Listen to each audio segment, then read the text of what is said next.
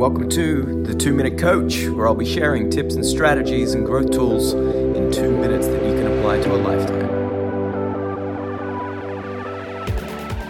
We hear that a lot. Yeah, just do it. I mean, it's the Nike slogan, isn't it? Well, if it was that easy, more people would be doing it. Motivation, and you just need more sleep. So we know they are myths. When we start looking at energy management, same thing. I will bring it back to this one point every single time. Awareness. You've got to be switched on.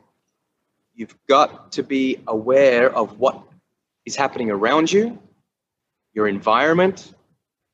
Identify those patterns. Maybe it's sleep patterns. Maybe it's a recurring stress. Maybe you're out of your routine consistently for maybe 2 or 3 days, and that leads to 2 months, right? But awareness is key. Because this is the thing with your routines and your behaviors. It's okay to miss a day sometimes, but be switched on to see what impact that made. Maybe it didn't make any impact. Maybe it's very noticeable. So you've all got your own little thresholds. And you might be like, well, I know that if I miss a day of meditation or my journaling, it affects my sleep. 1 day. So now you know next time you don't skip a day.